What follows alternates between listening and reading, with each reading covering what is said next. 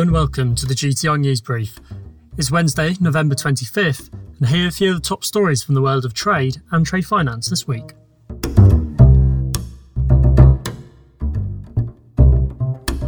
Singapore's High Court has sided with energy trader Goodwood Associates in a dispute over a missed $1.5 million payment, dismissing claims from fellow oil company Southern Peck that the duo had agreed to devise a series of sham trade transactions.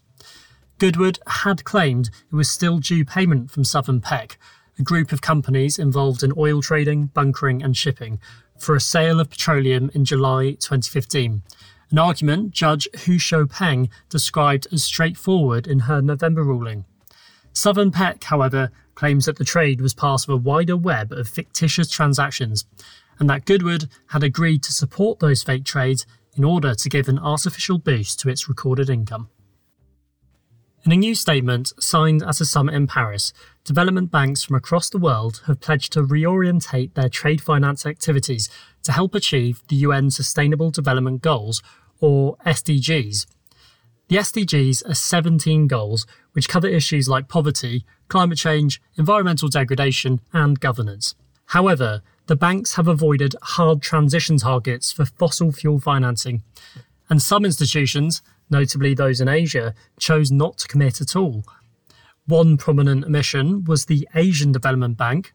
A spokesperson for the multilateral tells GTR that while ADB supports many elements of the declaration, it contains policy commitments that have not yet been deliberated by its board.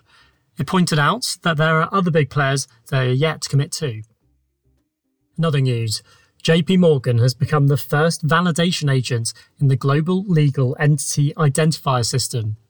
Established in 2014 by the G20, the LEI is a unique electronic 20-digit standard identifier for legal entities participating in global financial transactions.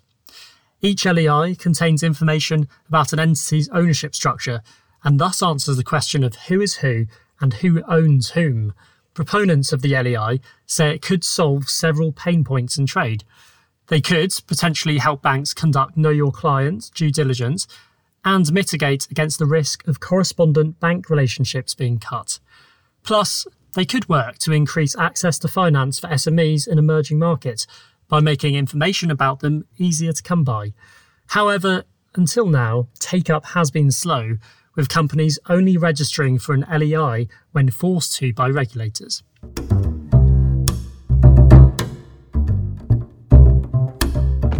Now, in this episode, we have a guest interviewee to discuss how export credit agencies, or ECAs, have reacted to the economic and trade-related effects of COVID-19 this year.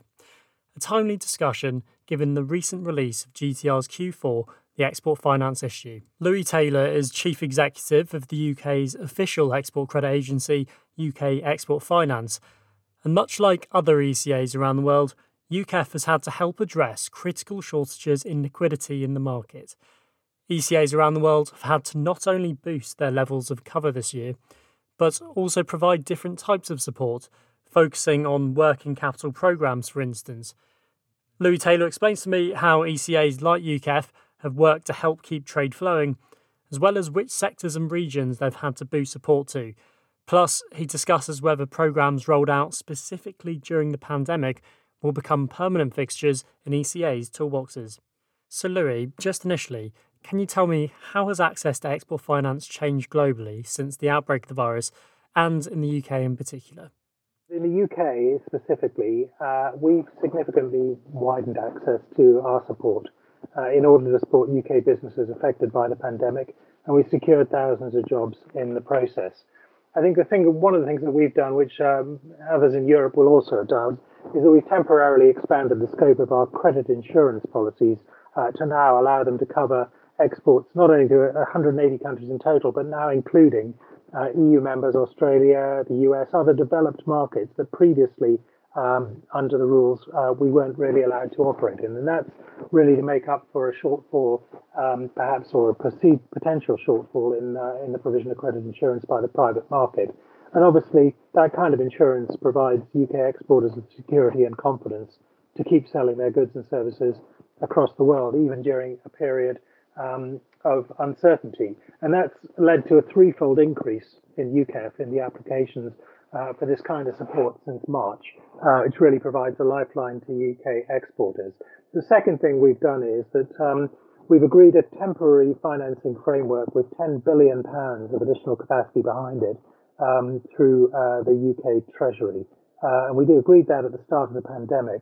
And that sits alongside UKEF's existing offer, our business as usual offer to exports, and to the £50 billion of total capacity that we previously had. So it goes up to 60 effectively. And many businesses have found their access to finance has been constrained despite their underlying business quality being good.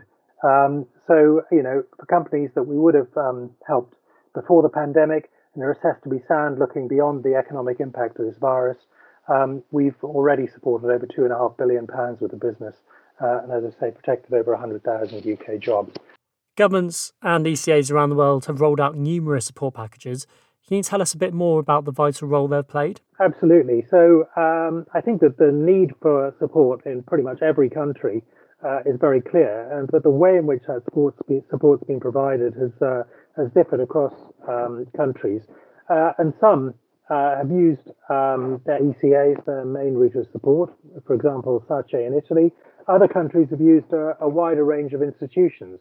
But I think that the nature of the support has related to whether it's new schemes for working capital or insurance or reinsurance, whether it's increased capacity under existing schemes, or it's modification of the terms and conditions of support on existing transactions and potential transactions by way of, for example, payment holidays on existing exposures. And so, as I say, various countries have done this in different ways. In the UK, the broad financial support for companies has not been provided so much through UKEF, but through other institutions, such as the British Business Bank. As I said before, during the crisis, we've established at UKEF this £10 billion risk framework, the UKEF Temporary COVID Risk Framework, to allow us to continue to provide financial support to exporters whose ratings have been impacted by COVID. But in particular, we've introduced some new products as well. Our range of tried and tested products absolutely still applies, so buyer credit, supplier credit, and also our working capital schemes. But we've developed a new working capital scheme, particularly one for large companies and one for small companies as well. And Louis, which regions and or sectors have needed the most ECA support? How has UKEF, as well as other ECAs, stepped up to meet this demand? So I think that let's split that out into two, the regions and then the sectors. In terms of the regions, this is really about liquidity and access to finance. And we certainly have seen no let-up in the deal flow that we're being asked to look at, particularly across Africa, where liquidity can often be quite tight, and particularly in difficult market conditions. So transactions in Egypt, in Ghana, in Uganda, just some of those which we see in Cote d'Ivoire, we see really carrying on and going towards completion, even in these difficult times. But it's also the case that whilst in many developed economies, the monetary policy options that government have had in the last few months around quantitative easing are less available to those in less liquid markets where currency is less broadly traded and where inflation concerns are greater. And that would particularly be developing markets, not only Africa, but in other parts of the world as well. So we've seen a need to support there.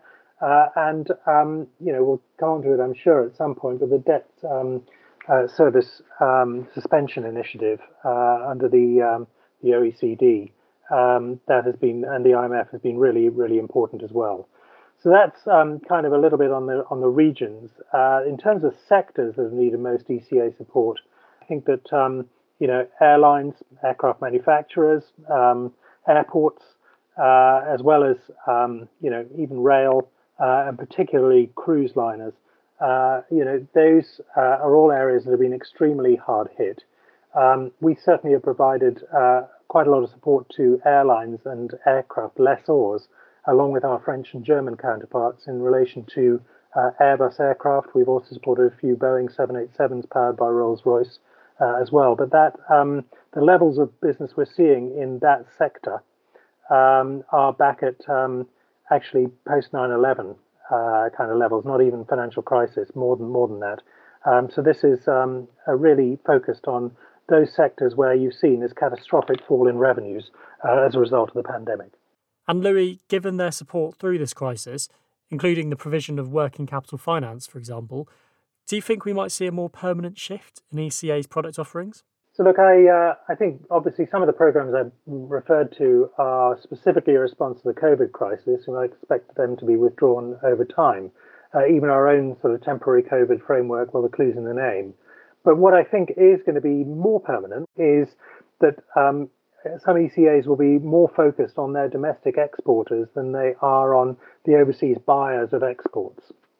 What I mean is that where previously the vast preponderance of UKEF's work was on overseas support for the buyers of British exports through our buyer credit and direct lending products, proportionally we will see, I think, a much greater level of our support going to domestic working capital through the two products that I've mentioned, Export Development Guarantee and the General Export Facility, because I think that keeping companies going, allowing them to offer longer payment terms to their customers, that's going to be of greater emphasis over the next few years as economies recover from this crisis. So there will be some permanent change. There will be some certainly sort of structural change, but there's some of this which is going to be cyclical. But that would be the major trend I would see, that the ECA is doing more domestic support for their exporters, perhaps proportionately than previously. Great stuff. And Louis, just finally, where are you seeing opportunities for growth going forward at UKEF? So look, I think the global financial disruption caused by COVID-19 is clearly going to be felt, not just likely, it's clearly going to be felt for some time. So we're identifying overseas projects which have robust fundamentals, have long-term growth potential that could benefit from UK expertise, and which have long economic lives, such that the investment decisions are not just about consumption, they're genuinely about investment. So we're thinking about transport infrastructure, we're thinking about hospitals, we're thinking about other infrastructure facilities that are productive for an economy and help development. So our business development pipeline is having an increasing focus also on clean growth.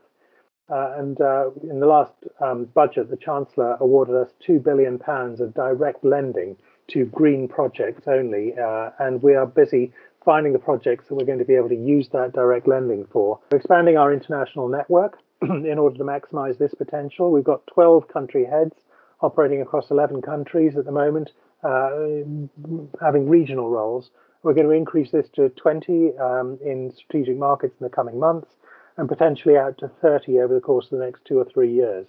They will work alongside the 9 Her Majesty Trade Commissioners and British ambassadors all over the globe, and with overseas governments in order to encourage the procurement for big infrastructure. So we see these opportunities then in big infrastructure, particularly in renewables and clean growth, and we see it in developing markets where liquidity is going to remain tight for some time.